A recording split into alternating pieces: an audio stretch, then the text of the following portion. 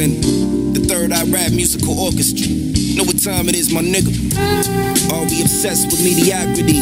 Then why we live below standards of what a God should be? We buy designer clothes before owning property, just to flex on other people. Look what we got, but see, we live for others without living for ourselves. When the only thing that matters is generational wealth. To break the cycle, making sure it don't continue. We still drive through knowing that what's on the menu. It's killing us hard. We still think like my God is better than your God when there's only one God. Still waiting on a nigga named Jesus to save us when it's God within us till we know it will never wake up. We still believing in old tales like heaven or hell when ain't nobody came back from the dead to tell. But tell me what's truth, no one knows for sure. Got my individual truth and your truth for sure, for sure.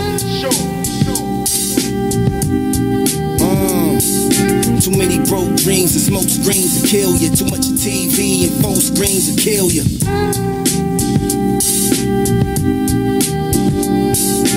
Too much Hennessy and social feeds will kill you. Too much of anything and everything can kill you. We got life fucked up. Can you see your own power when the light fucked up? Still listen to drugs and murder when we out. Bodies dropped and all of a sudden the violence gotta stop. Gotta keep a bottom on the shelf. Say we never turn down a fade, but to run away from ourselves. Instead of dealing with the problems within. Females seeing celebs and wanna look like them. With titties and ass shots while poking their ass out. For what? Just for a nigga to fuck them and cash out. Still lost to what's really going on. It seems right in front of our face, but we looking down at our phones. Can't escape it, no. Good looking for preachers and spiritual teachers and go within for the faith and hope. Only when you close your eyes, then you see. Stop worrying about eyes, start worrying about we, for sure. Too many broke dreams and smoke screens will kill you. Too much of TV and phone screens will kill you.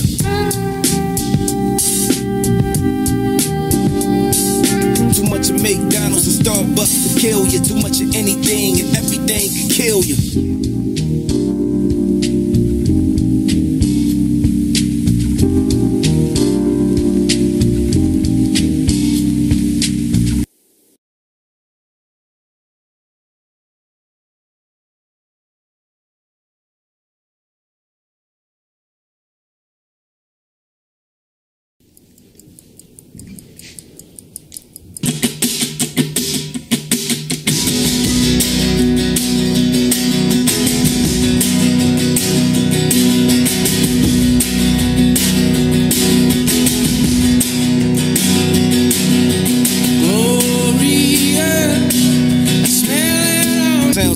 And the Third Eye Rap Musical Orchestra. Know what time it is, my nigga. Are we obsessed with mediocrity? Then why we live below standards of what a God should be? We buy designer clothes before owning property, just to flex on other people. Look what we got, but see, we live for others without living for ourselves. When the only thing that matters is generational wealth. To break the cycle, making sure it don't continue. We still drive through knowing that what's on the menu. It's killing us hard. We still think like my God is better than your God when there's only one God. Still waiting on a nigga named Jesus to save us when it's God within us till we know it will never wake up. We still believing in old tales like heaven or hell when ain't nobody came back from the dead to tell. But tell me what's truth, no one knows for sure. Got my individual truth and your truth for sure, for sure. Too many broke dreams and smoke screens will kill you. Too much of TV and phone screens will kill you.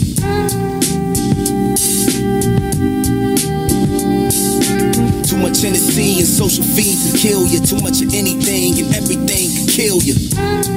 We got life fucked up. Can you see your own power when the light fucked up? Still listen to drugs and murder when we out. Bodies dropped and all of a sudden the violence gotta stop. Gotta keep a bottom on the shelf. Say we never turn down a fade, but to run away from ourselves. Instead of dealing with the problems within. Females seeing celebs and wanna look like them. With titties and ass shots while poking their ass out. For what? Just for a nigga to fuck them and cash out. Still lost to what's really going on. It seems right in front of our face, but we looking down at our phones. Can't escape it, no. Good looking for preachers and spiritual teachers and go within for the faith and hope. Only when you close your eyes, then you see. Stop worrying about eyes, start worrying about we, for sure. Too many broke dreams and smoke screens will kill you. Too much of TV and phone screens will kill you.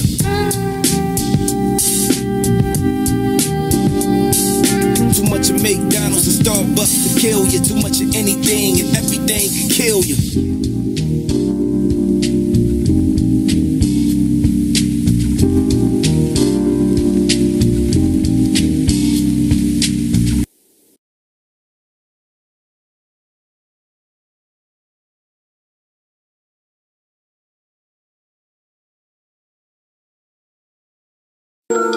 So when the rebels link up, 3 words, let's ride out. It's been a long time coming, my nigga, but the time now. Do you understand the words that's coming out of my mouth? They done put Chris Tucker on this bitch, let me find out. When the rebels link up, 3 words. The type of nigga that ain't really with the games. As a young rebel wanted money and the fame. Now I realize all this shit don't really mean a thing. It's 2017, still get whips and chains. Only difference is they come with rims and diamonds that bling. But third, do your thing, I ain't trying to intervene. Leave that to them niggas shooting hair on. What I'm saying is, y'all get the message. Young and I'm restless, so anything less than my vision not impressed with. Keep my circle small and symmetric. Not an in-crowd type of nigga that's some Ron Artest shit. Verse Detroit when he tested. Ben Wallace, been deprived of niggas knowing I'm blessed with the gift. Fuck a minimum wage salary. Life is your reality, the hood is a mentality. Young youth need a reality check. Money bulging out their pockets till they mind is in debt. Cause beef what they said, they quick to put dough on your chest. So wear bulletproof, still them niggas trying to invest. That's business 101. It's something that you need to know. We only gain power when we turn which way the heat is blow. So when the rebels link up, 3 words, let's ride out. It's been a long time coming, my nigga, but the time now. Do you understand the words that's coming out of my mouth? We live, baby. We live. Let's go. Let's go. So, another episode one-on-one with Solo. I'm Solo. That's Diamond. Again, we're talking hoops. We're always going to talk hoops. And in today's episode, what we're going to be talking about is the NBA draft. We're going to be talking... The draft. We're going to be creating our own draft big boards. We're going to do a mock draft based on our own big board that we have.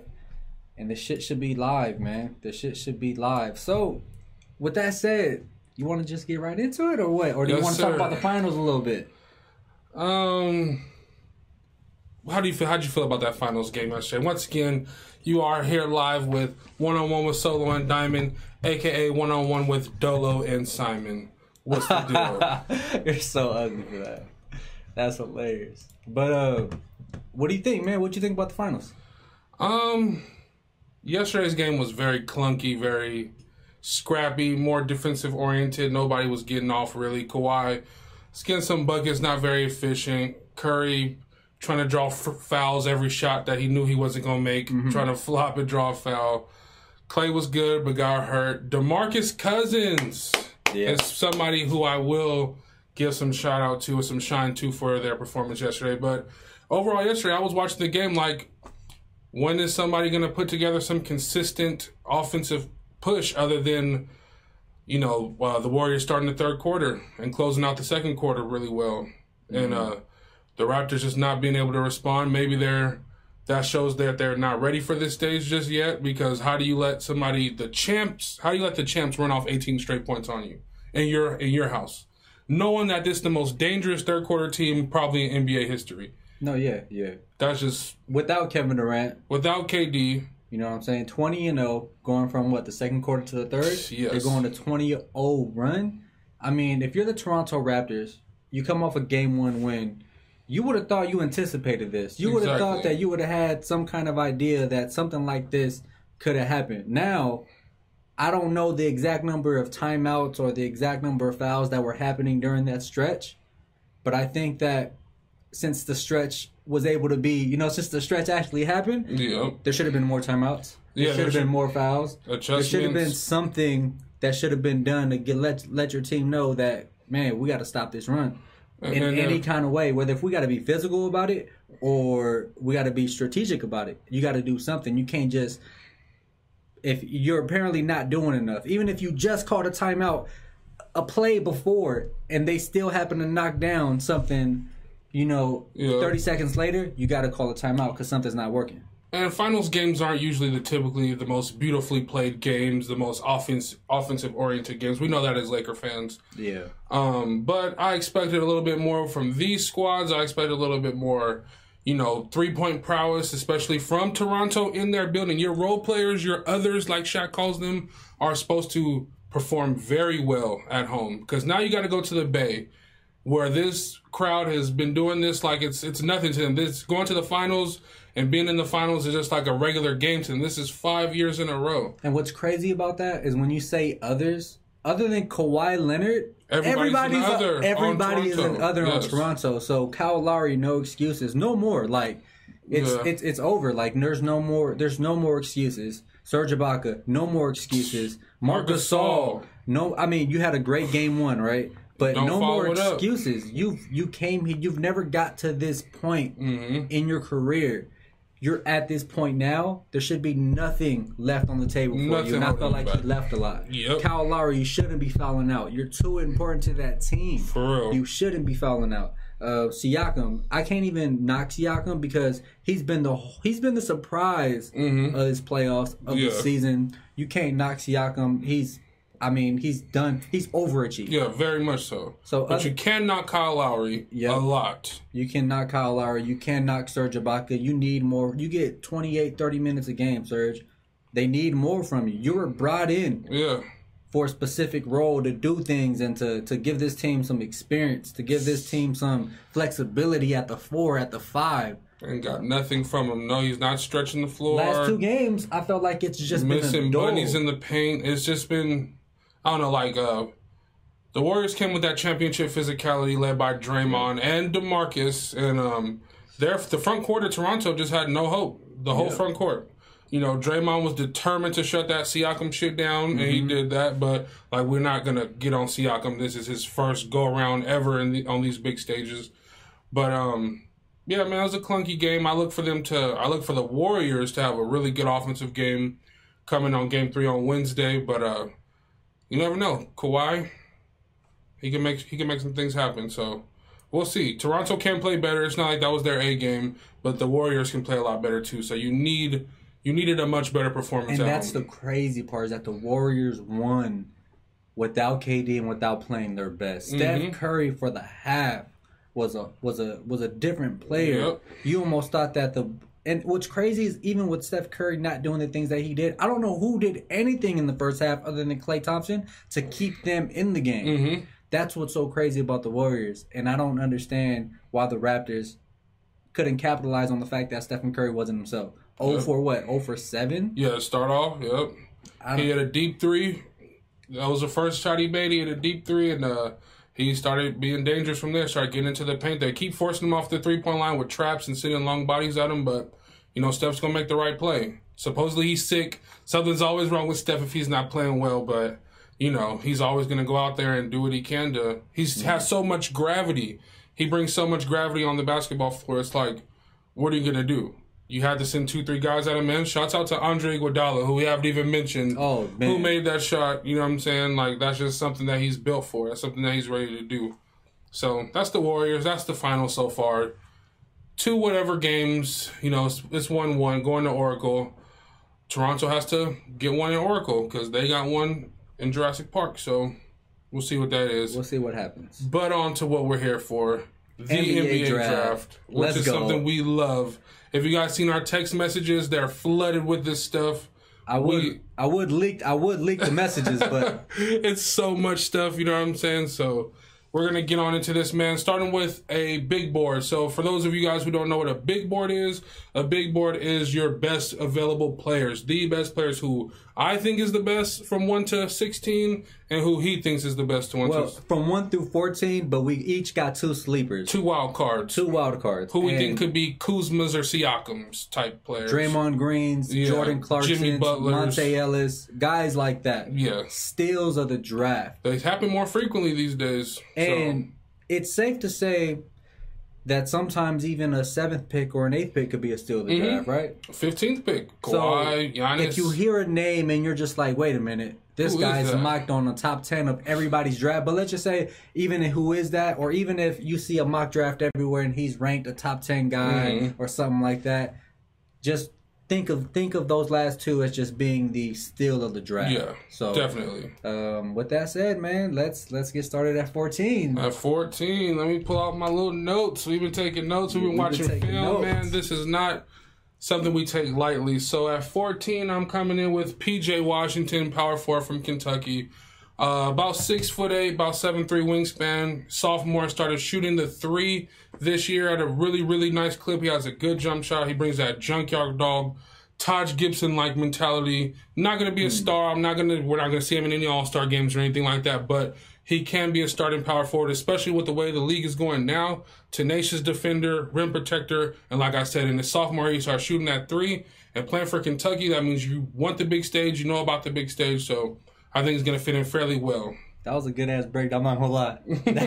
That had me sold. And I was thinking, like, damn, I should have had P.J. Washington at 14. I'm not going to lie. That shit. Yeah, P.J. Washington, I like him, man. I like him a lot. So, for me, I can't say his name. It's hard to say his name. Okay. But at 14, I got Sekou Doumbouya.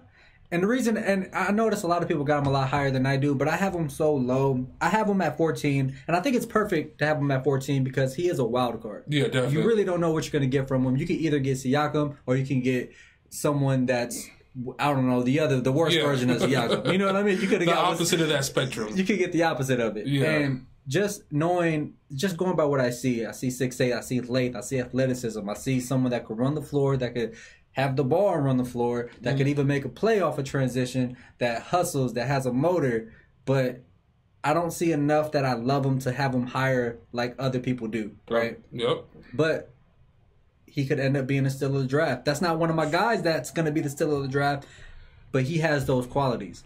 He has those things that you look for just as a typical NBA player. You look at someone that if you look at an NBA player, you think of a 6'8" guy that's 210 pounds, around there, that can move, that's agile, athletic, and there you go. Yeah. Yeah, you'll be hearing a little bit more about Sekou. I mean, I have him on my board as well. But at 13, I got Mr. Brandon Clark from the University of Gonzaga. I like that one. At the Combine, tested a 40-inch vertical, was like the 3rd or 4th highest vertical at the Combine. Only 6'8", doesn't have plus wingspan or plus arm. He pretty much plays a center position. So think of a Sean Marion's build playing the 5 spot. Yeah. So, I mean, but today's NBA, he's really going to be the test of, is today's NBA truly positionless, and can anybody at any size play any position? Definitely true. Especially with someone that's more offensively skilled. Because mostly when you see at the 5, you see a guy that can just play defense at the 5. Someone that could cause trouble for bigs. Yeah. So he will be a real test. Yeah, most definitely. And he blocked as many shots as his field goals missed. He blocked 117 shots and he missed 117 field goals on the season. Just hyper efficient. Was up there with Zion for PER. You know, he's just an old guy. You know, he transferred from San Jose and went to Gonzaga. He's already like 22, 23. So people don't have him as the high ceiling guy, but plug and play. He will come off your bench, or if you want to start him, you know what I'm saying, you can start him. He has that junkyard dog mentality, just like P.J. Washington. I had a hard time with him from 14 to 13, but Brandon Clark, I think, is more ready to play in the NBA as of today. Keyword, plug and play. Plug and play. And at 13, I mean, that's what else are you looking for? Exactly. Unless you're gambling for someone. You know what I'm saying? That's a solid-ass pick. I can't hate that. Like Brandon Clark a lot. And for me, my 13th pick is another fellow Gonzaga man. I don't know how to say his Rui Hachimura. Rui Hachimura, man. First Japanese-born player ever going to be drafted into the NBA. Nothing about him excites me. Okay. Nothing about him excites me. I don't look forward to picking him. Okay. Right? Yeah. But I look at his game, it's grounded. I think it's I'm losing. I lost the word, but I was thinking of it. It was, oh my God. Damn. but he's just so I've lost the word, bro. So I'm gonna just it's very solid. He's a solid player, right? Yeah, most I feel definitely. like I can count on him. Yeah. I feel like I watch his game and I understand that going to positionless basketball, when he could play possibly the 3, at least defending, I don't know, offensively. Yeah. But if I can get him to switch out from the 3 and the 4, maybe even put a body on the 5, be there, not necessarily a shot blocker, but someone that knows position, knows that defensive position matters. Yeah. It's not just about the stats. He does the little things that I want at 13, because you think about it, at 13, you're not going to get past 7. Yeah. And you're not going to probably get below 22. And you think about the teams that are in that range, And I want someone, like you said, plug and play. Yep. Someone that's going to do the things that I can rely on, that may not be sexy, that might not stand out. But at the end of the year, he might end up second team all rookie. Yeah, definitely. He's productive. You put him on the court, he produces for some reason. I don't even know why. Yeah. Rui's not on my board, but he's definitely a good player, and he's definitely someone that is probably going to be going in this range. Let's keep it on moving with number 12. I have Jackson Hayes from the University of Texas.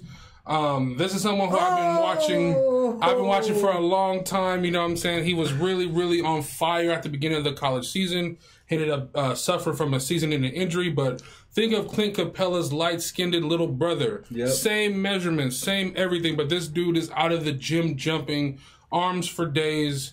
I mean, just a passionate young player who's still growing into playing the game of basketball. He was a Texas high school football player all the way up into his junior season in high school. So think about it, he's about 2 years removed from being on the gridiron, and he's going to be a top 14 pick. You know what I'm saying? One of the best big men, the most mobile big man in this draft. Like I said, jumps out the gym, freak athlete, Clint Capella prototype. And maybe Clint Capella might be his low end or his medium end. He has a lot of room to grow. A lot of room. You know, so get him with NBA coaching development, get him to an NBA weight room, let him be 100% healthy, and let's see what he turns into. I really like Jackson Hayes going for it a little lower than I would have initially had him on my board because of the injury and just no offensive skill set just yet. But, you know, that comes with, that could come. You know, some people don't always develop the offensive game. Some people do. You know, but I like his athletic profile. I like what he's going to bring to the table. He's going to block shots and finish lobs at the end of the day. And so that's all you want, really, from a modern-day center. Exactly. You're not looking for that guy that can... I mean, you got to be special to be someone that plays today's center position. Yep, you got to be Joel. You got to be Cat. You got to be those guys. If you're not... You got to have some wiggle. You got to have a jumper. You got to be able to do a lot of things. But shout out to Jackson Hayes, who could possibly, if everything breaks right for him, be a very, very high-end... You know, is Rudy Gobert all-star? Rudy Gobert is an all-star. He didn't make... Oh, yeah, definitely. Okay, so one of the top centers. Yeah, at his high end, we're looking at a Rudy Gobert-ish type of guy. So, shouts out to you, Jackson. There's something about Texas University that knows how to develop centers. Yep. They know how to develop guys that are... I mean, I think they just... They don't even... I think they just go out and try to find the most intensified center they can find. Yeah. DeAndre Jordan, intensity. Yeah. Miles Turner, intensity. Yeah. Jackson Hayes, intensity. I can't have you go out like that. DeAndre Jordan went to A&M. Oh, no! He didn't go to Texas? No, I can't have Who's the other center that went to Texas? Miles Turner, LaMarcus Aldridge, Jackson Hayes. No, not LaMarcus. No, there's another one. Oh, my God. I could have swore it was DeAndre Hunter. Yeah. Hey, we fuck up on this show. Hey, it happens. We're live. This is a live broadcast, but I'm not going to let my man go out like that. He's way too knowledgeable on this shit. DeAndre Jordan, we know he went to A&M, brother. Yeah, he did go to Texas A&M, huh? Yeah, that's why the Robert Williams comparisons were so hefty with DeAndre Jordan, because they both went to A&M. And you know what? I fucked up. But it's all good. That's the... All right, but you talk about intensity, right? Yeah. And that's the main thing. One of the main things that he brings... that doesn't end up on a stat sheet. Flies up and down the court. Exactly. You're not gonna, if you look for someone to give you 110%, Jackson Hayes is going to do that. He's young, and that's why I got him at 12 too. Oh, our first agreement. That's why I got him at 12. I didn't know there was going to be too many of those agreements today because it was a last minute change. Okay, yeah, I love that. So let's stroll on to 11, where I have USC's Kevin Porter Jr. One thing about this draft is there's guys who just had odd college fits and odd college situations. He was suspended. He had an injury. He just never really fit into USC. I don't even know why top prospects go to USC. Because nobody gets developed there. Nothing good happens when people go there. You go there thinking you're going to kill shit and your stock is going to go this high because you led USC to this, and it never turns out. Yeah, so he just had a weird situation. He had weird situations. I guess they say the people he has around him aren't the best, or whatever the case may be. I could care less about that. This dude has serious game. If you want to talk about who's going to be the next Donovan Mitchell? Who's going to be that guard who has that wiggle, who can hit that step back three, and who just wants it? I think that's Kevin Porter Jr., but also he has some bust potential. It is there because, like I said, he couldn't stay on the court at USC. There was not like there was talent ahead of him. Yeah. He was the guy but they had to go through every game without the guy. But, I mean, watching his workouts, he jumps out the gym. He's an electric dunker, can hit the step. He hits shots off the bounce better than he's a catch-and-shoot guy. So you're going to have to give him the ball a la Donovan Mitchell, but very much like Kevin Porter Jr., super athlete, long arms, someone who I think could be very, very good in the right situation. Mm-hmm. I would love for a San Antonio or one of these, Boston, somewhere that's cool, calm, and collected with nice player development, shooting coaches to tighten up his form, and you can have potentially someone who could be a fringe all-star when he really hits his ceiling because he can score that rock. And since you mentioned Kevin Porter Jr., and I know we're not at the part yet where we're going to mention our sleepers, but since it's here, I don't have him ranked at 11, you know, but I do got him ranked as a sleeper, and I just want to say, again, the key word here for Kevin Porter Jr. is potential. Like he said, creating off the shot, creating off the dribble is where he makes his money. That's what that boy does. He got that James Harden step back down on point. He does. He got the spin to the best. He got the spin to the baseline to be able to finish with the reverse with the reverse layup or to go athletic and big enough to just go straight up and challenge just about anybody. Yeah. So I do have him as a sleeper, and I do like the pick. I think it's a little high just because a lot of people that are his build, you talk about James Young and the people previous to that. Oh my God, another lefty. James Young. They disappoint and they have this ceiling. I can see that. You could see you just get so frustrated seeing why weren't you better? Yeah, especially if he doesn't get his off the court antics together and all that. You know, I see some people, a lot of mock drafts have him going to Miami. You don't want to send Kevin Porter Jr. to Miami. Nah, he might be J.R. Smith. Yeah, you don't want to do that. So, but that's my guy, man. I've been following him all year. I wish I could have seen him play more, but there was a lot of weird college fits this season that kind of hurt people's draft stock. And I think that when they get out of those college situations into the NBA, whatever team they're going to be, I think they have chances to blossom going forward. So, who do you have? For myself, 11. At number 11. It's right. Also, for me, Tyler Hero, right? And the reason why I pick him, he'll tell you. I love guys that give you 110%. Yeah. Intensity, fire. I need guys that are just going to give it. I don't. If I question whether I got everything from you on game day, you're not the kind of guy that I want on the team. Okay. I think Tyler Hero, even though he's not a good defender, he's going to give you 110%. I look at his shot. That shot he works on, that's 110%. I look at the way he attacks the basket. He doesn't think about it. He doesn't look to pass, to be honest with you, when he's attacking the basket. But he can. There's plays where he's been in the pick and roll where he could lob it up to the big, give it to P.J. Washington. There's plays where he's passed it ahead to Keldon Johnson for the slam. I mean, Tyler Hero's an underrated player, in my opinion. Definitely. He's going to be someone that's going to be in the league for years to come. And athletically, I think he's up to par with Gordon Hayward. And I mean, Gordon Hayward doesn't jump out the gym. Yeah, but he's capable. It's capable. And I think Tyler Hero's capable. I think he's able to be more than what people think he's just going to be. People think he's just going to be a shooter. They see him and they profile him. Exactly. You know how it goes. And I think he can be more than just him being a shooter. And you get him in a team that can run some off-ball screens. Man, I'm telling you. If the Lakers were picking late, if the Lakers were picking late, exactly. Man. Okay, so I don't have Tyler Hero on my list. I love him as a player. He's not one of my sleepers either. But I just want to throw a few nuggets out there about Tyler Hero. 6'6", but he has a minus wingspan. That means his wingspan is shorter than he is. So that kind of limits the defensive upside, but that's not going to be where he makes his money anyways. I just need you to play. I just need you to try. Try, Tyler. What I will say is this is almost a 95% free throw shooter in college basketball. And why that is important is because the 3-point percentage does not always translate, but you cannot go away from what the free throw percentage gives you. So him being a 95% free throw shooter tells you he's the elite of the elite of the elite shooters in the draft. He only shot 35% from three. In comparison, his two teammates that are going to be drafted in the same realm as him, PJ and Keldon, both shot higher percentages. Neither are the shooter that Tyler Hero is. Pay attention to that free throw percentage because the free throw percentage tells you everything you need to know about that stroke. So, shouts out to Tyler Herro. Like him as a player, not on my list. The minus wingspan kind of kills me. Yeah, that's what had that. Yeah. So 10, I got Sekou Doumbouya. We already touched on him, so I'm not gonna belabor this point. But the youngest prospect in the draft, still sitting at 18 years old today.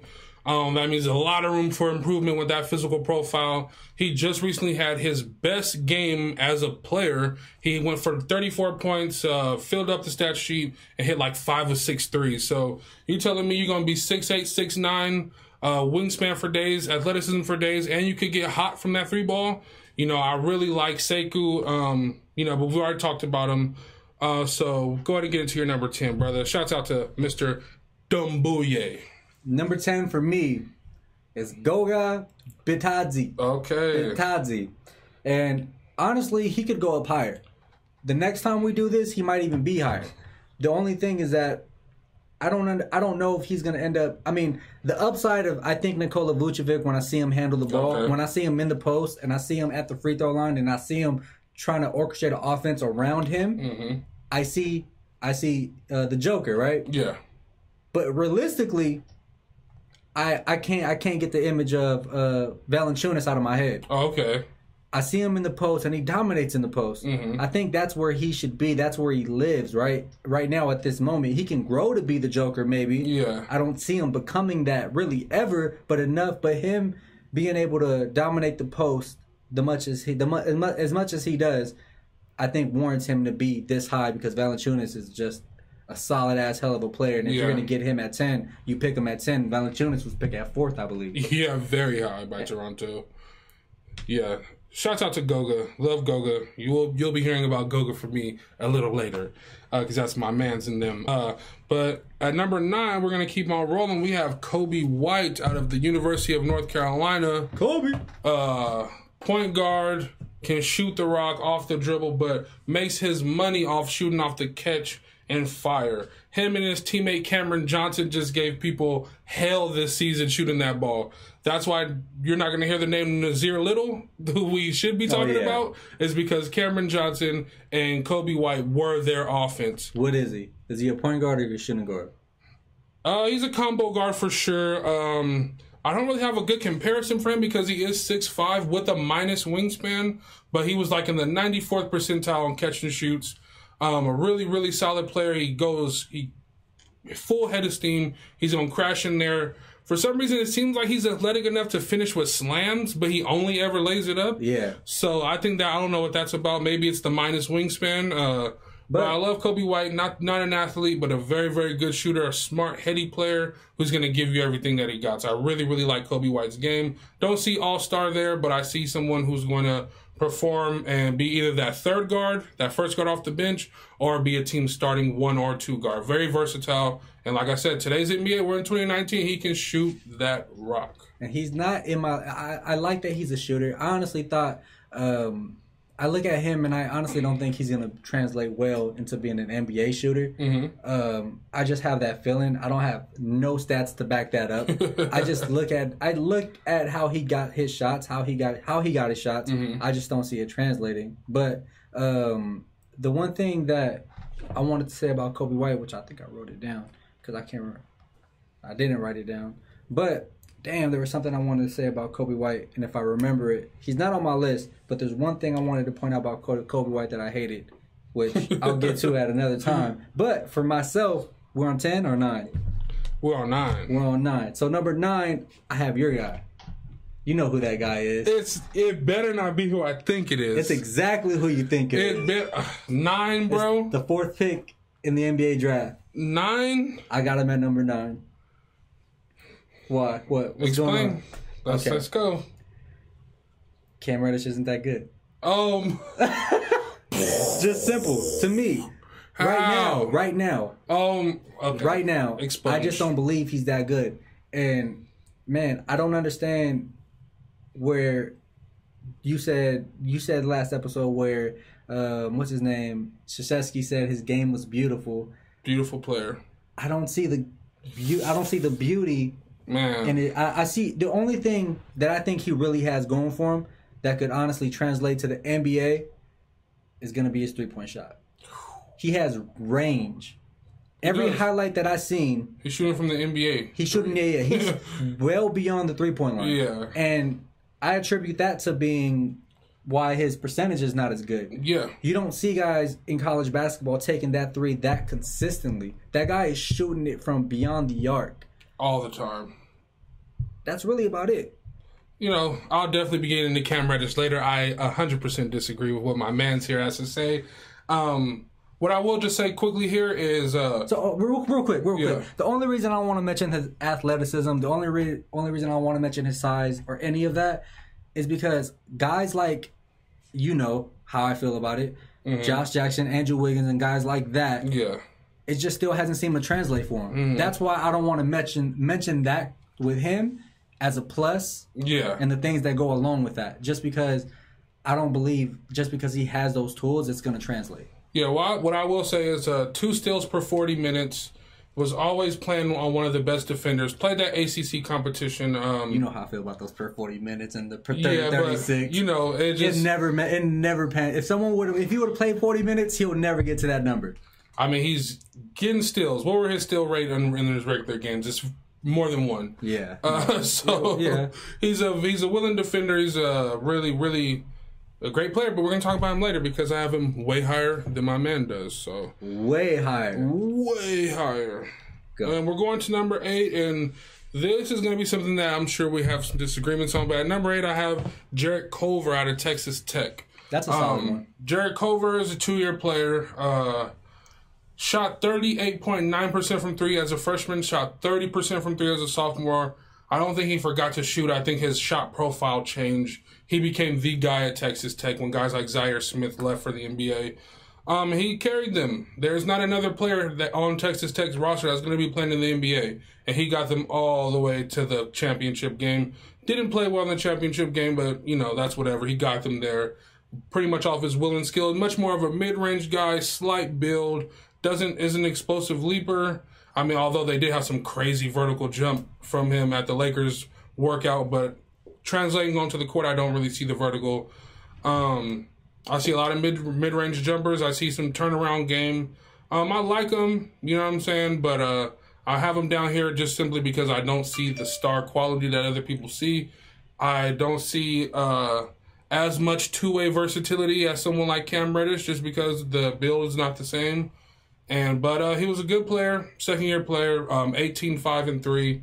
He proved as a playmaker, so shout out to Jarrett Culver. When you say two-way versatility, you're talking about multiple positions. Yeah, being able to play multiple positions, being able to dominate. So at Cam Reddish, you see what? I see Cam Reddish 2 through 4. 2 through 4. I see Jarrett Culver playing the wing. That's it. Nothing else. You don't think he can stay in front of a I don't think his handle is good enough to play as a lead ball handler, and I don't think his strength is where it needs to be to play at the 4. Even though the 4 not the has 4, changed. But I'm talking about the 1 through 3. Because if it's 2 through 4, that's very versatile. Yeah. I said that's for Cam. That's for Cam. But 1 through 3. Yeah. Wouldn't you and say I don't that's think Culver just has, as versatile? I wouldn't say Culver has the 1 because I don't think that he has the ball handling at all whatsoever. I mean, that can improve, of course. I'm not going to say he can improve. But as of today, I don't think he could be the lead. Let's say maybe Chicago's like, oh, we can get Jarrett Culver. Let him be our facilitator. He improved as a facilitator, as a playmaker this year at Texas Tech, but I just don't think it's going to be his strong suit going forward. I think he's going to need time for that. I don't think the ball handling is where it needs to be. I agree. I just wanted to see why you got him that low, and that's. I mean, I can understand why he's higher for me, but I definitely understand why he can go that low, and I don't have a problem with where you got him sliding. And that's someone the Lakers seem to be pretty much targeting, so at the moment we'll see how it goes. And for me, my next guy is Nickeil, however you say it, Alexander Walker. Now, I have him this high. No one has him this high. And I was texting him today why I got him this high. I'll tell you what. Man. A couple days ago, I watched my first video. Okay? I watched my first video, and I looked at his highlight, and I was just like, you know what?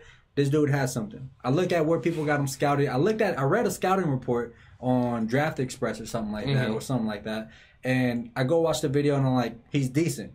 Few days later, I find out I don't have enough prospects on my list for today's show. So I was like, you know what? I got him on my list. He's definitely lower. Yeah. Let me take a second look. I take a second look and I see a different video. I'm like, you know what? He reminds me of Alonzo. And I came across one highlight video and found Alonzo Ball, perfect Alonzo Ball comparison, which I want to show a video. I want to cut up a video myself of Alonzo highlight with the Alexander highlight and show you guys what I'm talking about, because defensively, this guy's going to give you nothing but activity. Coming out of college, people thought Lonzo wasn't going to be good. I've always said activity, Lonzo, activity. That's all he gives you, 110%. And Alexander when set, has a jumper you can rely on. Off the dribble, he can create a shot. He can create for others. He has the tools. He's not as good as Lonzo offensively, but he has the tools to build off something offensively. But I'm talking about if you want someone that's a hustler, that's going to give you everything they have on defense, I think Alexander would be a solid-ass pick. And based off that, even though he is, 20 years old? Yeah, he's a sophomore. So even though he is 20 years old, I think there's still upside for him to become a good-ass two-way player at the shooting guard position. I don't think he's a point. But if you get him at the 2, he can be something special. But he might fuck around and be Patrick McCall. I understand that, but I'm banking on that upside just off the highlight. If you're sleeping on Alexander Walker, watch some highlight videos of him. Yeah, I definitely see him, making some team very happy in the mid to late teens. Definitely not in the top 10, but that's my guy. A shooter, really good shooter, man. Good player. So a heady player. Went against top ACC competition, and what I will say about him, though, on the negative end, he of course, being in the ACC, you're going to play Duke. Mm-hmm. Against his 2 games against Duke, I think he shot a collective of about 30%. With having to do with RJ, Cam, and Zion, he couldn't get his shot off. Didn't have good games versus Duke. The only good team he had a good game against was Virginia, and that is DeAndre Hunter guarding him, who might be the best defender in this draft. Was the ACC Defensive Player of the Year, and he put up like 21 points. So, I mean, I didn't like how he played against Duke, but I like how he played against Virginia. I would definitely take him way, way later. Yeah, and I texted him earlier that he's a superstar. That's definitely not the case. He's definitely at no point ever going to be a superstar, right? But he's going to be a very good player. He's going to be a very good player. And not just that, but, I mean, at Virginia Tech, there was at no point was he ever the guy. Yeah. So he's not going to get those kind of numbers that you look for, or even playing against a household name. He's going to play within the system. If you look at, I almost want to compare this to Fred VanVleet. Okay. Even though Fred VanVleet was undrafted, I'm just saying the kind of impact that you could get from a guy like this adds up to something like that, if that makes sense. Okay. Quick Woj bomb we got right here. Oh, my goodness. Golden State Warriors forward Kevon Looney suffered a fracture in his collarbone and will be out indefinitely in the NBA Finals. So the Warriors are going to be lacking more and more depth going forward. But I honestly think Andrew Bogut is the better matchup. In this series. I think. So, going on along, I don't agree with the Nickeil Alexander-Walker thing, but I think he's a good player. So, at 7, I'm going to touch on somebody we've already talked about, which is my mans and them, Goga Bitadze. So, Goga, about 6'11", 7 feet, shot 18 for 46 from 3 this year, and the three-point line in the league that he plays in is farther than the college 3, so I think it's a little bit more translatable. He dropped a lot of weight for the NBA to work out the NBA Combine. But he's still 240-some pounds. Yeah, he's just a monster, dude. Like, I love Goga Bitadze. I think you never know with the European prospects. If they hit their high end, you could have a superstar, because Nikola Jokic was the second-round pick in 2014. So you never really know what the European guys... I probably have him higher than most people do, but I think he's going to be a great player. I like a player at any position who can block a shot, shoot a 3, and dunk on somebody. Yep. Those are the 3 things I'm always looking for the game in 2019. He's not going to be able to switch onto the perimeter, which is, might take him out of some matchups. He's not going to be able to play him in the small ball lineup or anything like that, but his back to the basket, he has game. He's playing against good competition. He's playing on the same team that Luka Doncic played on. I'm watching his highlights, and he's He's doing Willie Tavares dirty. He's doing Gustavo Ayan dirty. These are all people who had a cup of coffee in the NBA, and he's doing them absolutely filthy at 18, 19 years old. So I look for him to come into the NBA and actually be very good next year. I look for him to possibly be on first-team All-Rookie next year. All that skill, all that athleticism, which most people wouldn't think that a European big man has. Goga definitely has it. So I like him. His highlight. He's a man in the post too. He's not available talent. Not just the best available talent, but you're talking about potential. Yeah, and potential. And if he works out, you got a 7'2" small forward.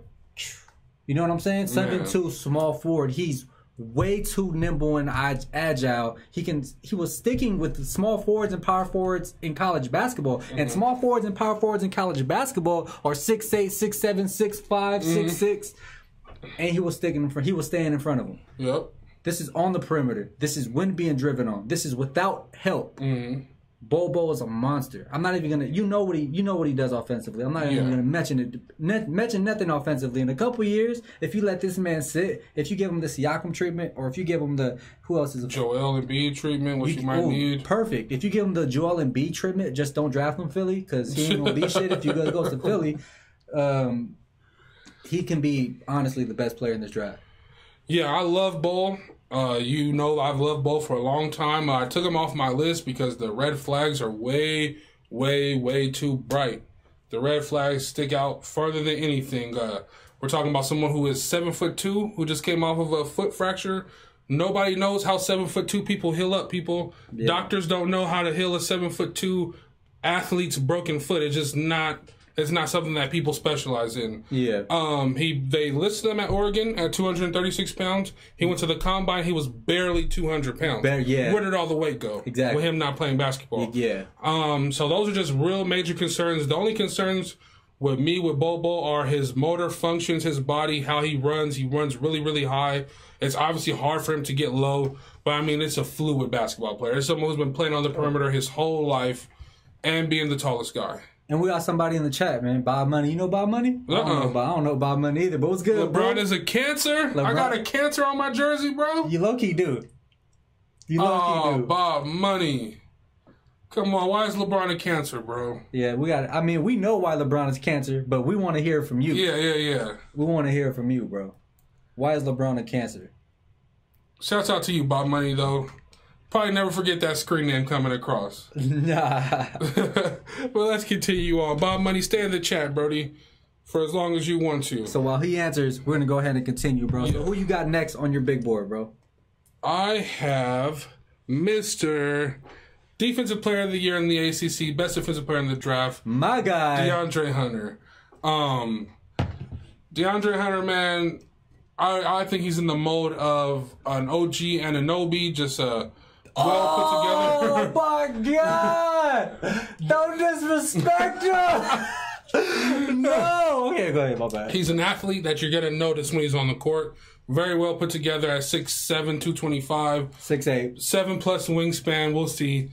7+ wingspan. Willing defender. Great defender. Gonna be a good plug and play guy like we've talked about before. The only reason he's not higher for me, I don't have him high end for me, is because of he's 3 years removed from high school. When he plays in the NBA, he's going to be 22 in his rookie season. We already know I've compared and contrast other guys that are going to be 22 this year, include guys like Brandon Ingram, and that's all that matters because Brandon Ingram's all that matters. And Lonzo Ball. Both going to be 22 going into their third and fourth seasons. DeAndre's going to be 22 in his rookie year. And I don't know if the three-point shooting is going to translate as well as most people assume is going to translate 3-and-D, 3-and-D, 3-and-D. I'm not sure it's going to. I think so. But we're going to go on to my guy. Okay. And my guy is Darius Garland. Oh! This is 5, right? No, that's 6, bro. This is 6? Yeah. I knew that. This is number 6. So Darius Garland, number 6. Just because I would be hypocritical of passing on Kyrie Irving because I didn't see enough from him. Remember how we had these conversations? Yes, I know. I wouldn't have picked Kyrie that high just because I only got 4 games from you. I don't know. Based off that, I don't know. Yeah. and I can't.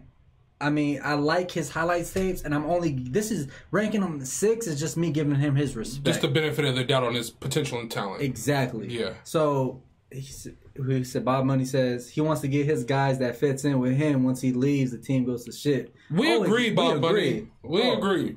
Once LeBron, this tank top is just fly, bro. Like, don't even trip. No, yeah. Brandon Ingram, Lonzo Ball, Kuzma, Hart should stay Lakers. And whoever, the number 4 pick. Which is going to be DeAndre Hunter, should stay Lakers. But LeBron, I'd rather trade LeBron than trade our team. Yeah. You know what I'm saying? But, real quick, Bob Money, real quick.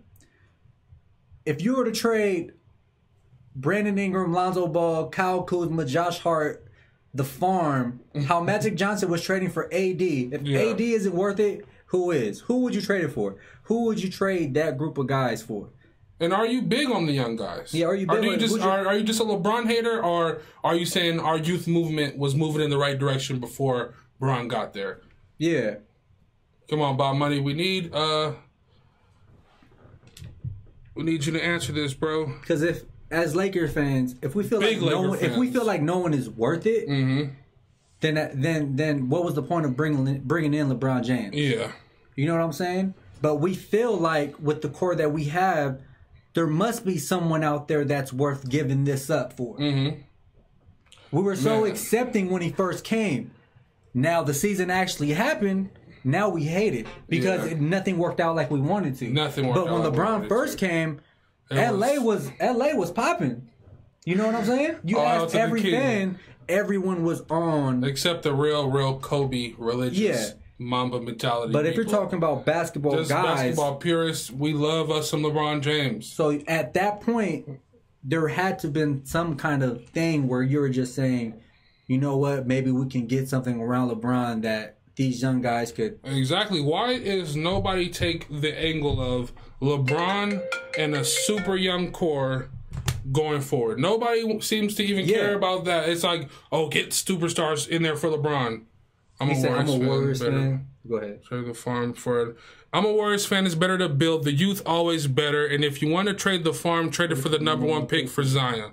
Okay, Bob Money has good perspective. Thank you for elaborating on that, Bob Money. He does, bro. That's all-time great perspective because it's best to build from the ground up. Yep. That's why I'm against trading D'Angelo Russell. I'm against letting Julius Randle walk because if you let them build from where they came from, it's just sweeter.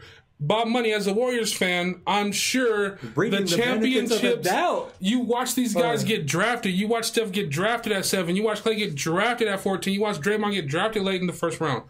It must be good, and we applaud you for that. And real quick, when they traded Monte Ellis for Andrew Bogut, how did you feel at that time? Oh man, because Monte was your guys'. That was the guy. People would have rather have had Steph Curry traded. Yes, than Monte. That was the main thing you was hearing from Golden State. Yeah. So how did you feel about that Monte Ellis trade? Yeah, I like this. This San Francisco perspective you're giving us. This Bay Area perspective you're giving some Southern California boys. Bob Money, shouts out to you. So continue with our mock. I mean our big board. I'm going into number 5. Someone that my man's has already talked about, but who I'm a huge fan of is Cam Reddish. He told me not to give him the measurements, but I'm going to anyways. 6'8", 7'1" wingspan, 208, 10 pounds, whatever the case may be. Draft Express, you tripping. You got that shit at 220, homie. Hell no, he's at 220. An absolute amazing handler of the basketball. That's something that you didn't mention, but I think it's what he should be known for. And it's something he was not allowed to do at the University of Duke. And that's why earlier in the show, I talked about guys being in weird spots and not being able to show what they can really do in the colleges with the college choices that they chose. Now, Trey Jones and Cam Reddish chose Duke first. They thought that the team was going to be built around the two of them. RJ and Zion committed later. And how do you not accept with open arms RJ Barrett and Zion Williamson, the 1 and 2 players in the nation? But when Cam committed to Duke as the number 3 player in the nation coming out of high school, he thought it was going to be about him. It absolutely wasn't. He was the only floor spacer because Trey Jones can't shoot. Zion's not known for his shooting. RJ had a bad year shooting.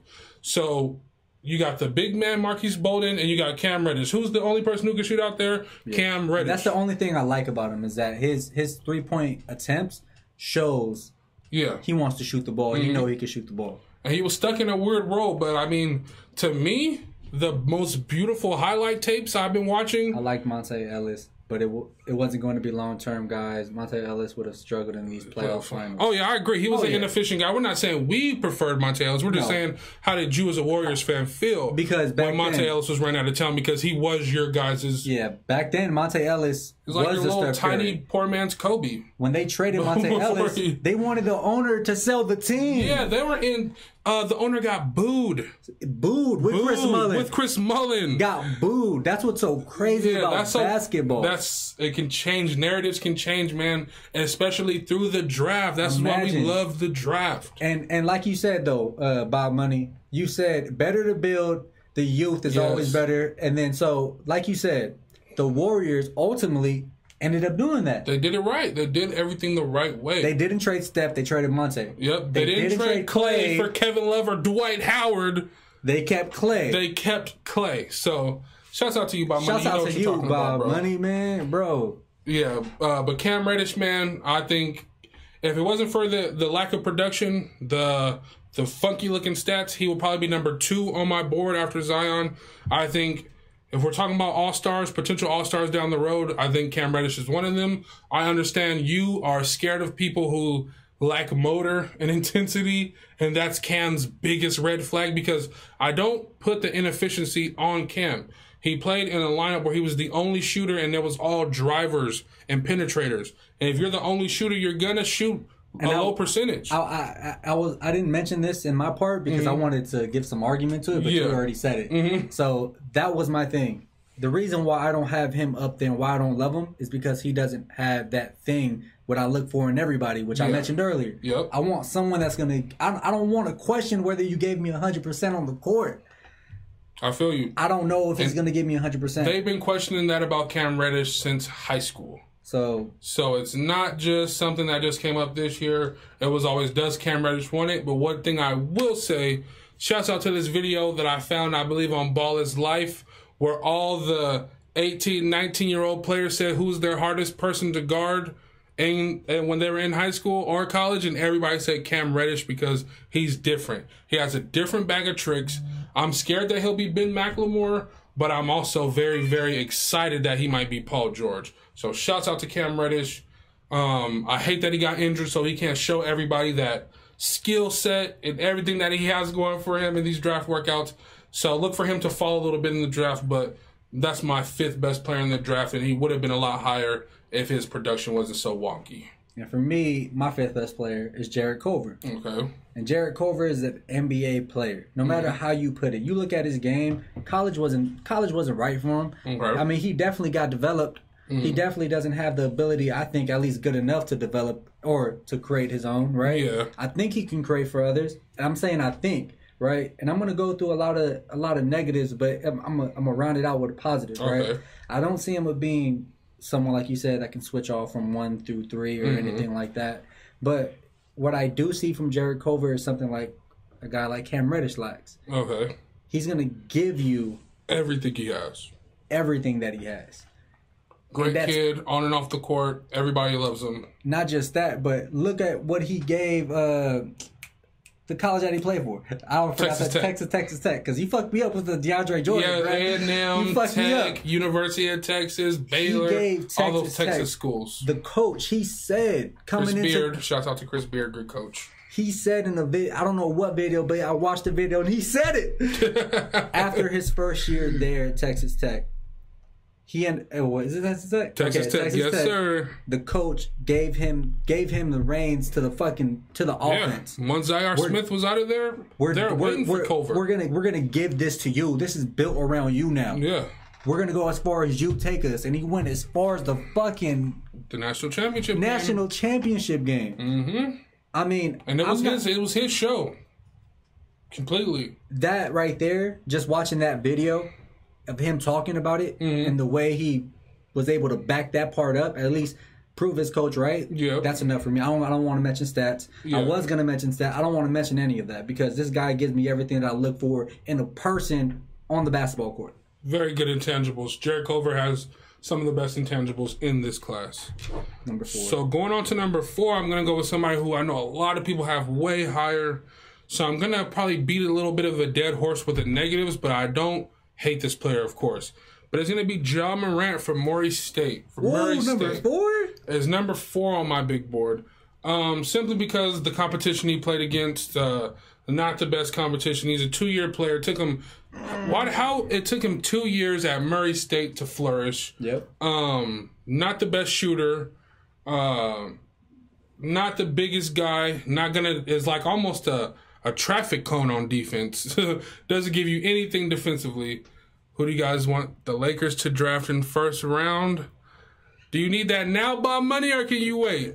Because we got to give it to him. We got to give it to him. At number 4, I want Mr. Darius Garland at number 4. I thought you wanted Cam. I do, but not coming off of the injury and not going to be able to perform all summer. Not going to be able to get into. He might not even be ready for training camp. So I really don't want somebody who just got injured and just had surgery. That's something that Ja Morant just had too as well. Surgery. So Darius Garland, a solid pick. I wouldn't mind Darius Garland. I think he gives you everything that Lonzo doesn't. I think he played well with Lonzo. Mm-hmm. But with that said, I want DeAndre Hunter.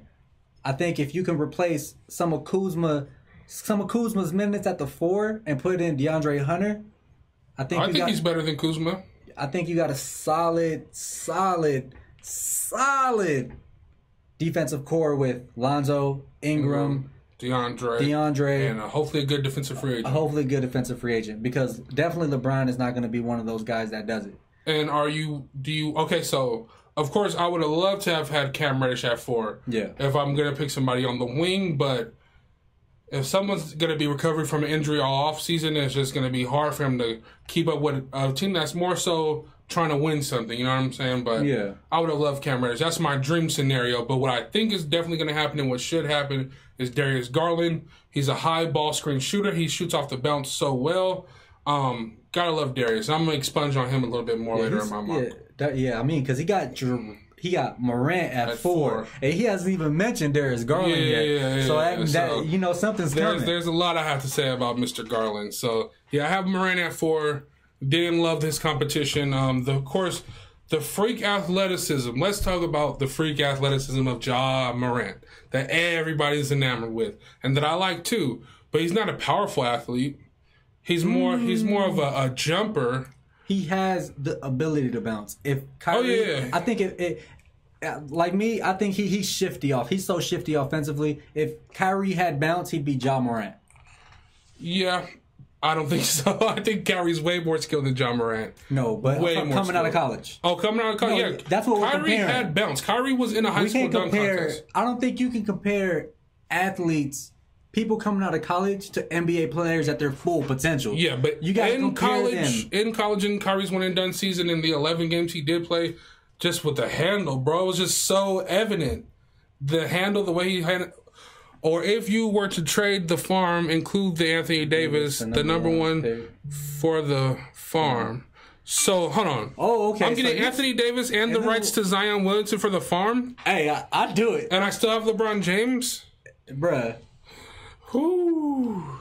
Bruh, that'd be you're talking about, what, Zion at 4, LeBron at 3, Anthony Davis at 5? Oh, my. That's the front court of the century, Bob Money. Oh, my goodness.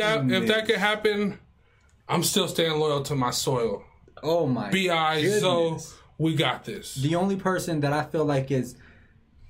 But that's amazing, Bob Money. If that were on the table, that's how you shake some shit up. That's how you definitely shake some shit up. But the only person I do think about twice before trading that is going to be Ingram. Yeah, because...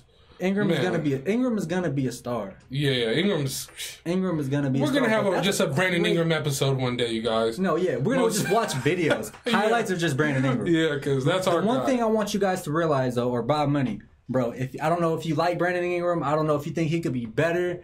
But the one thing I want to point out is Brandon Ingram in the second half of the season, since his rookie year, is nothing like Brandon Ingram in the first half. Yep. Brandon Ingram in the second half of the season shows you why he was a second pick, why he's going to be an all-star, why he's just going to have a great career. You know what I'm saying? So, but I don't know if I could pass Davis and Zion, bro. Davis and Zion, man, that's like... What does that do with the cap? That's like the three... I'll get into that right now, but that's like the three most best and hype number one picks coming into the league you all have in your front court. I only say yes if you're able to come up with a way for me to get a free agent on top of that. Okay, so the thing is, how everybody is slotted in the NBA now since the collective bargaining agreement is all your draft picks, and all these guys are high draft picks. We're talking about number 1 overall picks and number 2 picks and a number 4 pick involved. So all these guys that haven't got their second contract yet, that means everybody outside of LeBron and AD, all make about $7 million against your cap. Yeah. So if you take this number 4 pick, Brandon Ingram, and Lonzo, who makes about 8.5 this year, if you take all 3 of them out, you have about 22 mil. That covers AD's salary, basically. For that last year. Yeah, for that last year. Yeah. That basically, so now if you just got AD, you have your money to still with just those two. Yeah, if you got rid of I'll say Cam Reddish, but the number 4 pick, Brandon Ingram with Lonzo Ball, if you got rid of those 3 guys, you have the money to match Anthony Davis, and you have salary fillers like Kuzma, Bonga. Trade Ingram for D'Angelo Russell, Bob Money. Oh, Bob. I love D'Angelo Russell. D'Angelo Russell is my firstborn child, but please, Bob, you're going to make us leave. Oh, my God.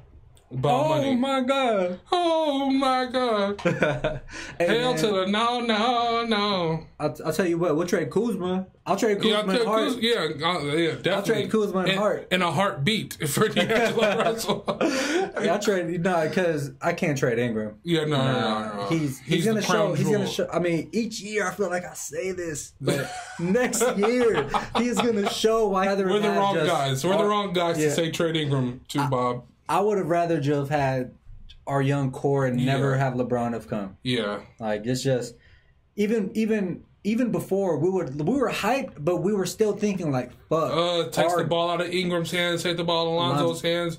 LeBron is like a planet. Yeah. You know what I'm saying? When he comes in, if it doesn't revolve around LeBron, it's not gonna work. We don't even know what a team looks like with LeBron on it, where everything doesn't revolve around him. Yeah. And we probably never will. So yeah, LeBron is. He's never played with a young core before, and I think we know why after last year. So let's get back to this. So I had Ja at number 4, not as high on him as everyone else, but we also have so much more content and coverage coming out. I could expunge on that at another time. No, yeah. Who you got it for? DeAndre Hunter.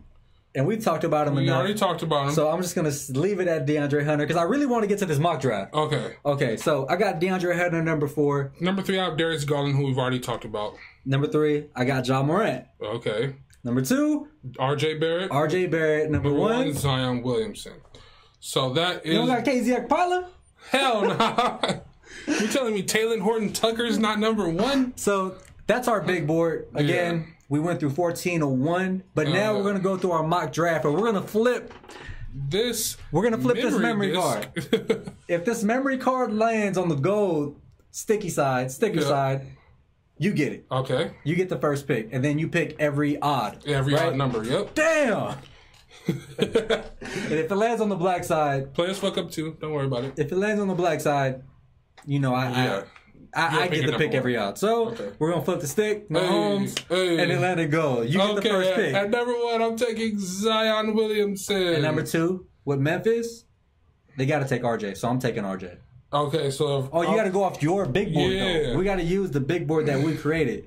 So you're going... At number 3 for the Knicks... Don't fuck up their franchise. You got to take Ja Morant. You got to take Ja Morant. And I got number 4. Yeah, you get to decide the Lakers' fate. Oh, you already know. They got to get DeAndre Hunter, man, if they want to win. And what does DeAndre Hunter bring to the Lakers tomorrow? Defense. Set 3-point shot. Okay. Stretch the floor. Mm-hmm. He can pass the ball. He's not someone you got to worry about like Kuz offensively that's gonna jack up too many shots. Okay. Although I like Kuz's. His will to be the guy. He's not gonna take that away from Ingram. He's not gonna take that away from the guys that I really wanted to have. Okay. So at number 5 with the Cleveland Cavaliers, I'm gonna give them what would be the steal of this draft in Cam Reddish. Number 5 for Cleveland? Yeah. They need Cam Reddish so bad in Cleveland Colin Sexton's not the best ball handler, not the best facilitator. Cam Reddish showed flashes of being able to facilitate. Damn. Two-way wing gives them someone to build around, and the good thing about it is, let's say you build around Cam Reddish and he's not good his rookie year, which is very much feasible. You suck, and you're going to get another high pick. Hopefully for him, he doesn't go to Cleveland. True, but I think they'll be able to build around him, and he'll be able to have the ball in his hands more than if not with Jordan Clarkson on that team, not with Colin Sexton on that team, because Colin Sexton is Colin Sexton 2 assists a game for his career. I'm not a Colin Sexton fan. Yeah, no, at all, at all. But Cam Reddish, if he comes in, will be easily. You see what Jordan did to D'Angelo? Easily will be their best prospect. Easily will be their most functioning high level prospect. Colin Sexton is a point guard, is a shooting guard, an old school shooting. He will hit that three with the most beautiful jump shot in the draft this year. I should have ranted when I talked about when I picked DeAndre Hunter for the Lakers. I should have ranted. Hey, I'm just saying, Cleveland, take that, man. So at number 6, Phoenix Suns. Yeah, Phoenix Suns. I mean, you need a point guard. Yeah, Phoenix Suns. You need a point guard, so Darius Garland. That would be about that fit. Darius Garland had more turnovers than assists. So basically, you're going to have two guys who are looking to score in your backcourt, but Booker has improved so much as a facilitator. Booker's still basically playing the point. That's why someone like Lonzo Ball is so valuable to Chicago or to Phoenix, because these guys in this draft are more so combo guards than facilitators. But the only reason why I would put Darius Garland there is, I don't think you want to. I'm not saying that you can't, but in the future, do you want to rely on DeAndre Hunter as your second scoring option? Who? I mean DeAndre Ayton. Oh, do you want to rely? Would you rather have 3 years from now Darius Garland being the 20-point scorer with Devin Booker, or 20 points from DeAndre Ayton? Man, that's a great question. I honestly like Darius Garland more as a prospect than I like DeAndre Ayton. And not just that, but like I wouldn't want my 20 coming from DeAndre. And the way Garland is going to get his points, think of the way Dame Lillard gets his buckets. Think of the way guys like Kyrie and Trae Young and Steph get their buckets. That's Darius Garland. Yeah, Ayton's gonna get it from mid range. Ayton's gonna get it with slowing down. Stupid shooting backcourt in Phoenix with Booker and Garland. Yeah, and Ayton is gonna get it with slowing down the game at the block. Ayton's gonna get it by getting on the free throw line because he's not gonna be able to finish when he gets hacked. As their talent grows, they're gonna wish Ayton was Clint Capella instead of somebody who needs the ball to score in the post. Who got picked behind Ayton? Marvin Bagley. Oh shit! Who got picked behind that? Was that Luka's spot? Yeah, that's Luka's spot. Luka. They're gonna wish they had Luka. Yeah, definitely. They're gonna wish they had That was the big time mistake. So Darius Garland at 6 for Phoenix. So just to remember where we're at. Yeah. Zion is 1. RJ is 2. John Morant's 3. Hunter's 4.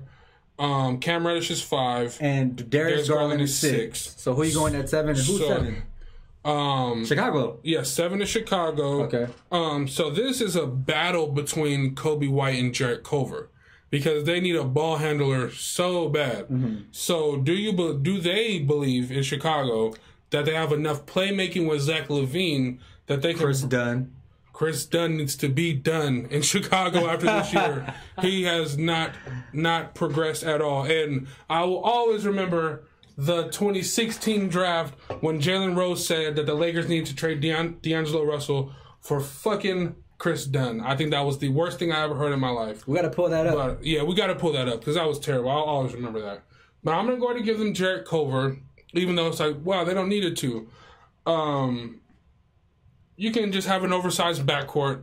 Jarrett Culver improved so much as a facilitator and passer. You just would have to mold him in that vein because I don't think the upside of Kobe White is where you would take him and leave Culver on the board just because I need a point guard. I'd rather have Zach LaVine running my point than forcing Kobe White to be that. Yeah, you can have Zach LaVine and Culver just divvy up the point guard responsibilities. Number 8, Atlanta? Number 8 is the first of Atlanta's 2 picks. So number 8. This gets a little tricky because this gets a little tricky just because. Yeah. You know what I'm saying? So, because Cameron, I can't use. All right, so because I'm using my own big boy. Yeah, he has to use his own list. I use my own list. So, Atlanta. If I'm looking at Atlanta, everyone else is gone. Who do I want to play with? Trae Young, Kevin Huerter, Trae Young, John Collins, Amari Spellman Prince, is there. Needs to improve. Amari Spellman. Do I want someone that can stretch the floor? Do I need another guy? You have 2 picks, so you're controlling Atlanta, so you got to set them up. Yeah. So for the first pick, I'm gonna go. Damn, this is hard. Remember, Atlanta wants to be baby Golden State under Lloyd Pierce. I'm sorry, man, but I need to swing for the fences for Atlanta, and I'm gonna go bold. Whew. I need to swing for the fences, and I need to go bold because if you got 1 through 5 that could shoot from outside, fuck it, do it. I like that pick. I like that pick a lot. The only thing is with Trae Young, people think he's hitting. He's on the fast track to stardom. Huerter is just a great shooter and everything like that. John Collins is basically a 20-10 guy, plays no defense. Do they have a year, maybe even 2, to wait on a healthy Bol Bol? Do you have that? I'm going to say yes because I'm going to tell you what my next pick is going to be. Okay. Because I'm almost looking at Bol Bol as a draft and stash because he's not going to play right away. At least I don't think. But because who's next after Atlanta? That's Washington, right? I know who my guy is here is not going to go. So, yeah. I'm going to go ahead and give Washington Sekou Doumbouya. And the reason Washington needs Sekou is because they need talent. Yeah. They need someone who could possibly take the reins from John Wall and Brad Beal in the far, far away future, not no time soon. But you just want to have that player who's just giving the fans something to be excited about. Of course, they need a center because Dwight Howard is scheduled to be their starting center again this year, which is crazy. But I just like this the ceiling of Sekou over a guy like Jackson Hayes. Yep. So I'm going to give them Sekou. And for Atlanta's second pick, I'm going to give them Jackson Hayes. Okay. Because so you're taking 2 bigs. I'm taking 2 bigs because I want Jackson Hayes to come in next year to give them everything that Bol is not going to give them, right? Mm-hmm. I want Bol to be able to play with John Collins, to play with Jackson Hayes, to be able to come off the bench or even one day start over Jackson Hayes. If Jackson Hayes doesn't... If Dwayne Dedman or someone like a veteran center, Alex Len, is still starting over Jackson Hayes by the time Bol comes in, then Jackson Hayes was never the guy. Yeah. And then Bol could come in and take over or whatever, right? Yep. So the pick could have literally been swapped back and forth, but I think Bol made sense for the earlier pick just because you're that very high ceiling. Yeah, let me check because I believe Charlotte is at 11, but I don't want to be wrong. So let me pull something up as quickly as possible. Definitely shouts out to Bob Money for making our show. Like, he brought a lot of interesting takes and topics to the program today. Let me pull up this draft order. No, I got the Laker phone case, you dig. I got the Laker background, you dig? Of course. We finna I believe it's Charlotte. I'm waiting. It's not. I'm like, we're having a loading situation. Okay.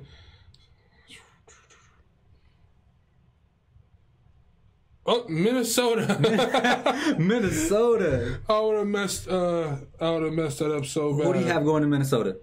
So for Minnesota, I'm gonna go ahead and give them.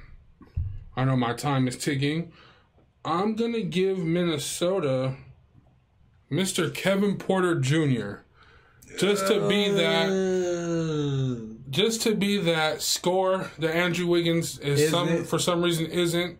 He's going to come in. He's going to get shots. He is not going to be a focal point anytime soon. He could come off the bench to start off.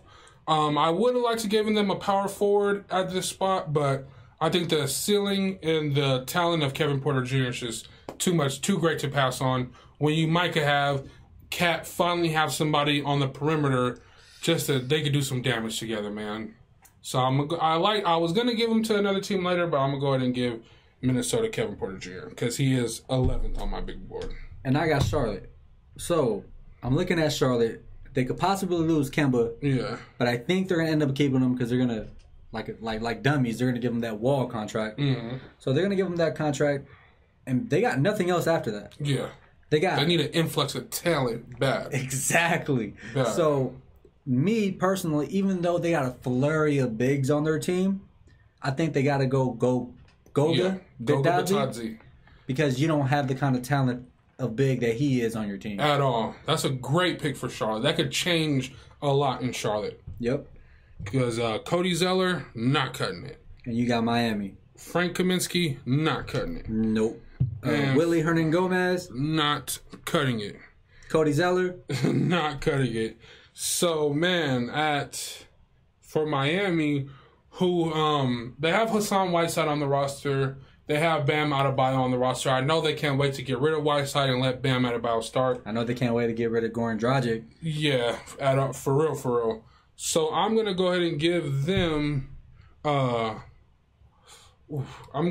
P.J. Washington over Brandon Clark because Bam doesn't shoot the ball and P.J. Washington does. So you're going to have two guys playing above the rim, one who can shoot it, one who can dominate. They'll be a very, very good front court going together for the future, even though you're going to need some serious scoring punch at all the other three positions because I don't see Bam or PJ ever averaging more than 14, 13 points a game for their career. But I would love that defensive fit, all that length and that athleticism to be able to jump out the gym, block shots, and somebody look up PJ Washington shooting threes. I'm telling you, it looks spectacular. Okay. So for Boston, who I got going to Boston, plain and simple. They might lose Kyrie. They might lose Terry Porter or Terry Rozier. Yeah. So I think they possibly lose Kyrie. They sign Terry Rozier, and they start from that scratch, right? Yeah. So now you're gonna need another guard to come in to give you some Tatum, play with Brown, to give you some good minutes. That's a good defender. that can shoot the three. Yeah. That's gonna give you 110%. Plays like his hair is on fire.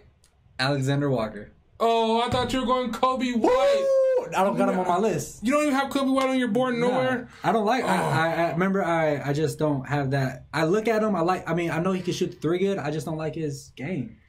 That's just one of those. We don't have Kobe White in the lottery, people. You know what I'm saying? Oh, we don't at all? That's crazy.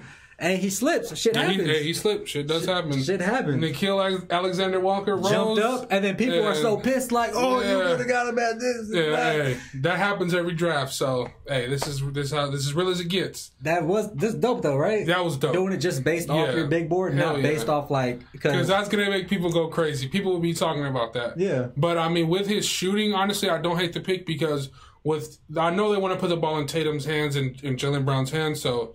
Nikhil Alexander Walker being able to defend, you know what I'm saying, and being able to shoot the ball, because that is his best skill set coming into the league. And that's the only reason I didn't pick Hero.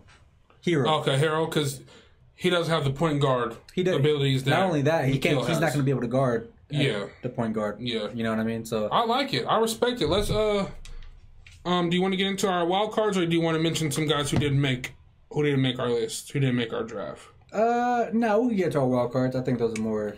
Okay, so my first wild card, who is going to be drafted later in the first round, but who has eons and eons of talent, is Talen Horton Tucker. I didn't want to say it wrong. He's just so small to be a power forward. But he's 6'4". He has a 7'1", 7'2" wingspan. Oh, does he really? Yeah, he has one of the best plus wingspans. He's only about 6'3", 6'4". Yeah. He has a little bit of a handle, nothing spectacular. His arms and his finishing ability and his step back three. He didn't shoot the best percentage from three, but if you look at him, all his threes were from NBA range, a la Cam Reddish. He's the youngest college player in the draft. He's going to be 18 all the way until we get into 2020 almost. I'm going to have the guys mixed up because I'm pretty sure he plays the four. No. Talen Horton Tucker's a wing from Iowa State. Iowa State. Yeah. Okay, then I'm pretty sure I probably got him mixed up. He's very young, very raw. I look for a team like Indiana at 18 or... 18? Yeah, I don't think he's going to... I think he can go pretty high because how his youth and his potential and the wingspan and the jump shot is there. And he's a Clutch Sports client. Rich Paul's always going to get his guys drafted a few spots ahead. Okay. So for one of them, I already mentioned my guy earlier that I had as a sleeper was Kevin Porter Jr. Yeah. So I'm not going to mention that no more. Yeah. But my other guy that I feel like is going to be a sleeper is KZ Okpala, and just for one reason, size. He has the tools. Brandon Ingram type build. Exactly. That's it. I don't really like anything else about his game other than he tries. Yeah. He tries. I mean, he has a solid jumper. Yeah. He doesn't have an ugly looking shot, and he does hit at a good mark. I believe it was 41%, but he doesn't take a lot of. He doesn't really grab boards like that. He doesn't really pass the ball too good. There's a lot of doesn't. There's he a has lot the of frame. doesn't. He has a good frame. But Bruno Caboclo will pick that 20-something. Oh, yeah. You know what I'm saying? Guys with those kind of sizes, with that kind of size, they get picked high. And yeah. And KZ's nowhere near as raw as Bruno Caboclo. No, nowhere. No, and I like KZ, so that's my other sleeper. So I believe Taylor Horton-Tucker's going to outplay where he gets drafted. And I know 1,000% sure that Romeo Langford is going to outplay wherever he gets drafted. Yeah. Romeo was supposed to be kind of like Cam Reddish, had a weird fit, was supposed to be a lot higher. I think he was either number 4 or number 5 in the country coming out of high school. He is only 1 year removed away from that. Was unstoppable, pretty much getting to the rim at Indiana this year and shooting mid-range jumpers. He had a thumb or a ligament damage in his shooting hand. So, I mean, that's why. So that's why people are saying, you know, maybe the jump shot is going to be a lot better going into the league. Maybe he'll shoot it a lot better because he did get it fixed. He did have the surgery after the season. So, Romeo is a baller. He has everything that you want in a star 2-guard, except for the production. Except for the production. Kind of like Cam Reddish a lot. But I love Romeo. He's going to be really good, man. Long arms, nice tight handle. He doesn't have that fire that you look for, but he's also, that's just his demeanor. Yeah. It's not like you're trying to bring it out of him. He's always going to be even kill. You know what I'm saying? Other than like somebody like Cam Reddish, when he does good, he might go, but when he's not doing anything all game, he's not going to make no expressions. Yeah. You know, he's not, that's kind of up and down. Romeo is 100% even kill. I love him as a player. Just a weird fit in Indiana. That's what this draft was all about. A lot of these guys have weird fits. So I think Romeo's going to go around. Now, he might go to Indiana. Imagine that. 2 Indiana-born grown players went to the University of Indiana and will play in that backcourt. Langford. They're like the most hyped players to come out of Indiana in a long time. So that'd be crazy. I think that could happen around 18. So, with that said, that's that. If you watched the video, you've made it this far. If you listen to the podcast and you made it this far. Yeah, just listen. Listen to the sounds of our angelic melodical voices. Let us know what you thought, man. Give us a like. Share the video with everybody that you know. Again, the MVP award of this show, I got to give it to him for one reason only. That DeAndre Jordan fuck up. But, you know what I'm saying? Hey, man, this has been One-on-One with Solo and Diamond, a.k.a. One-on-One with Dolo and Simon. Signing off. Lakers.